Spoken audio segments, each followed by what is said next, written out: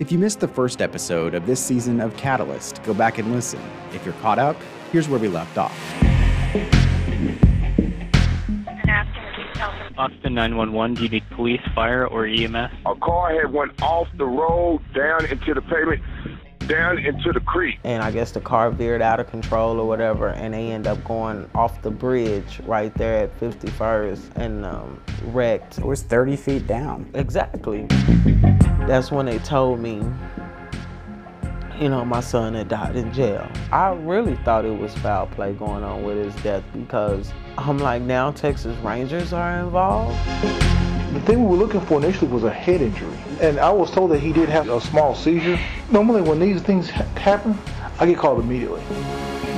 When your lawyer tried to get information in the case, what happened? He said that they kept giving him the runaround. That's when he called me back and told me he couldn't take the case. How'd you feel when you found out that there was so much difficulty in getting the evidence you needed to take the case further? If you're not wrong and you did everything by the book, then you have nothing to worry about. So why withhold the information?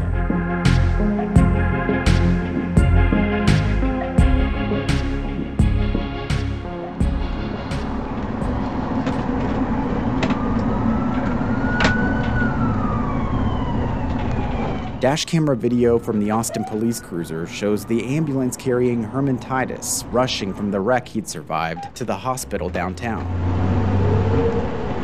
The 21-year-old man and his passenger had plummeted off the highway and down into a creek 30 feet below. As they pull into the parking garage that early morning of May 2017, you can make out Herman pushed in a wheelchair through the emergency room doors before disappearing inside. Where his injuries would be evaluated. Time is 0503. And his blood drawn to see what drugs he'd taken. How's it going, sir? I'm Officer Johnson, Austin Police Department. I have a couple questions for you, but before I ask you any questions, I'm gonna read something for you real quickly. You have the right to remain silent and not make any statement at all, and that any statement you make may be used against you and probably will be used against you at your trial. An officer is trying to speak with him. Did you understand your rights as I read them, sir? I don't want to talk, sir. You don't want to talk? Herman says he doesn't want to talk. He's on probation at this point after doing time for a burglary conviction. Ain't too much to say. I just came home right last time. I got myself in some trouble, bro. I can sit here and I can tell you the truth and do exactly what I did the first time.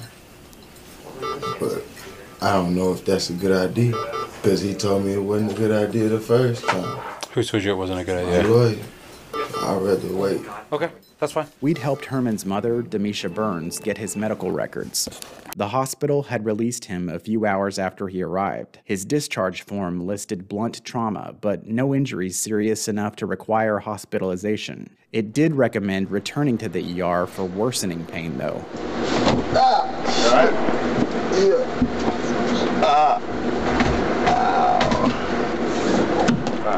You got seatbelt you up, but I'm still gonna try to leave it loose on you so you don't have to touch it, alright?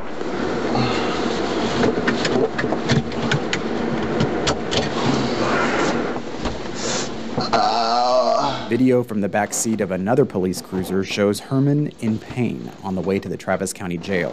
Ouchie. Transporting one to Travis County. He asks the officer about the charges he's facing. How does a DWI case work? You're actually being charged with intox assault. Intox assault? Yeah. What is that? It's when somebody gets injured by driving while intoxicated. I've never even heard of that. So he changed it. Because he told me he was giving me a DWI. Right. Yeah, so you're being charged with DWI, but when a DWI results in an injury to another person, like a serious bodily injury, it gets enhanced to what's called an intoxication assault. An intoxication assault on the woman whose car Herman had been driving. Like they become the victims of... They become the victims of what happened? Right. Because somebody was injured by a result. Man, I don't even know how to fight a case like that. I've never even heard of that shit. Man. Is it, what is that, a class? What class is that? 3rd degree felony. It don't matter. I'm out of there, bro. I'm not coming home. There ain't gonna be no coming home for that. That's a whole felony case. Man. It was dependent upon her injuries. I guess they were still waiting to find out what her injuries were. Yeah, they was. Yeah. I was waiting to find out what happened. As they pull up to the jail, Herman puts his head down and starts mumbling about having just gotten out of prison and his mother telling him to stay out of trouble. Dude, fucked up, bro. And my mama just told me this shit, dude. Just told me. I might as well not even go call nobody. I'ma call just to let her know. Call Mom just to let her know, he says. All right, give me a minute, sir. I'll get you on out of there, okay? Before getting out of the car and limping away off screen with the officer. All right. He called me from jail to let me know that he was arrested. And he told me what happened over the phone, and I was like, is everybody okay?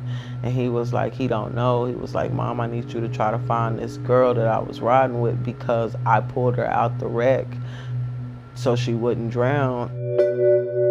The Texas Ranger who later investigated the case had the same idea to track down that woman. He found her still in the hospital more than a month later. I'm in the hospital room number 470 at the Seton Medical Center in downtown Austin. He asked about the severity of the wreck and what led up to that night. The way I understand, according to the crash report, he was driving your vehicle when it went off the bridge on Ed Bluestein. Is that correct? Yes, sir. You remember?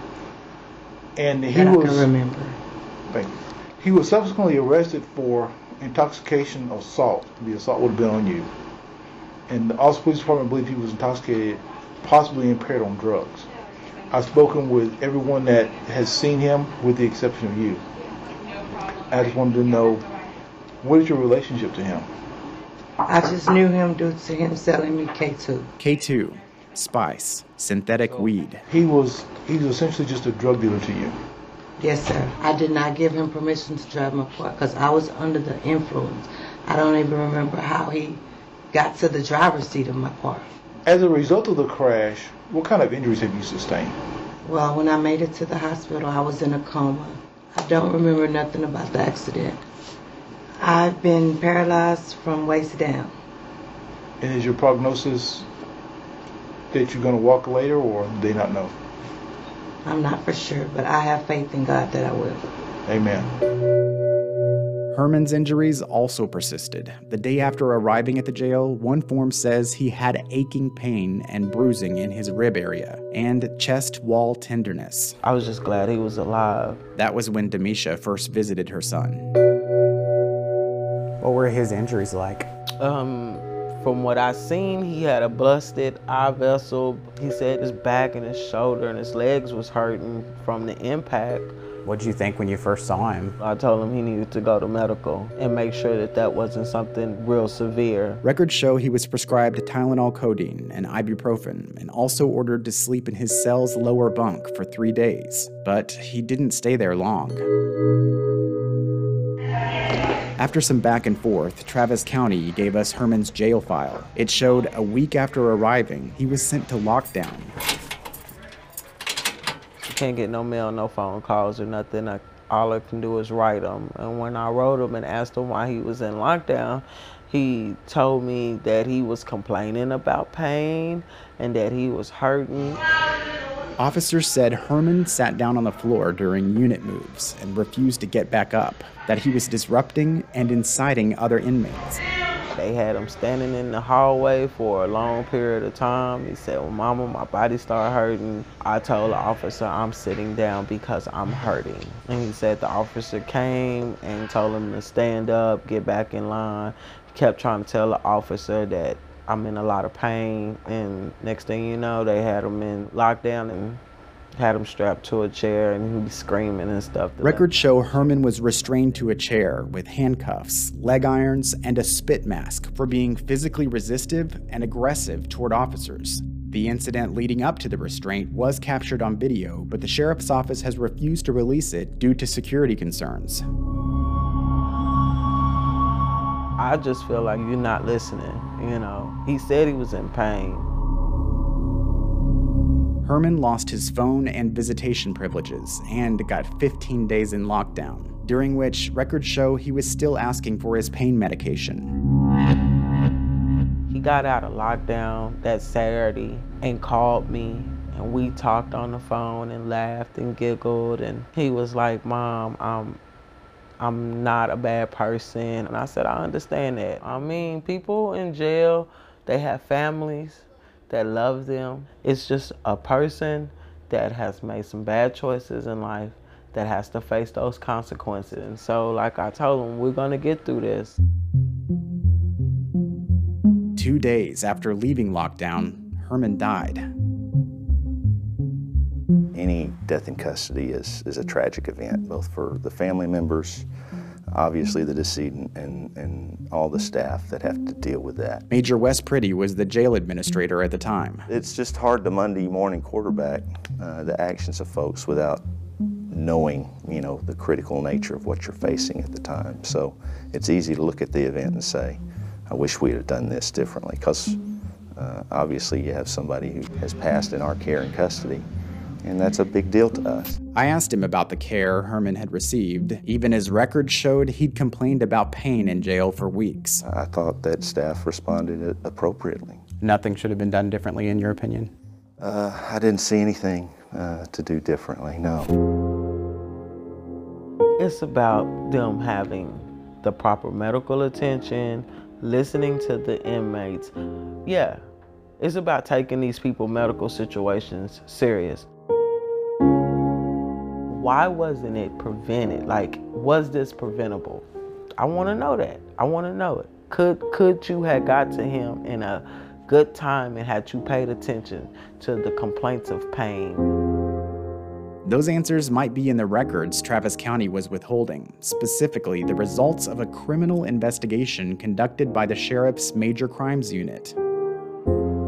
Why does that unit investigate when something like this happens? They investigate because it's an incident that has occurred within our facility, so they respond and make sure that there hasn't been a criminal offense, that the decedent did not pass from some sort of criminal activity.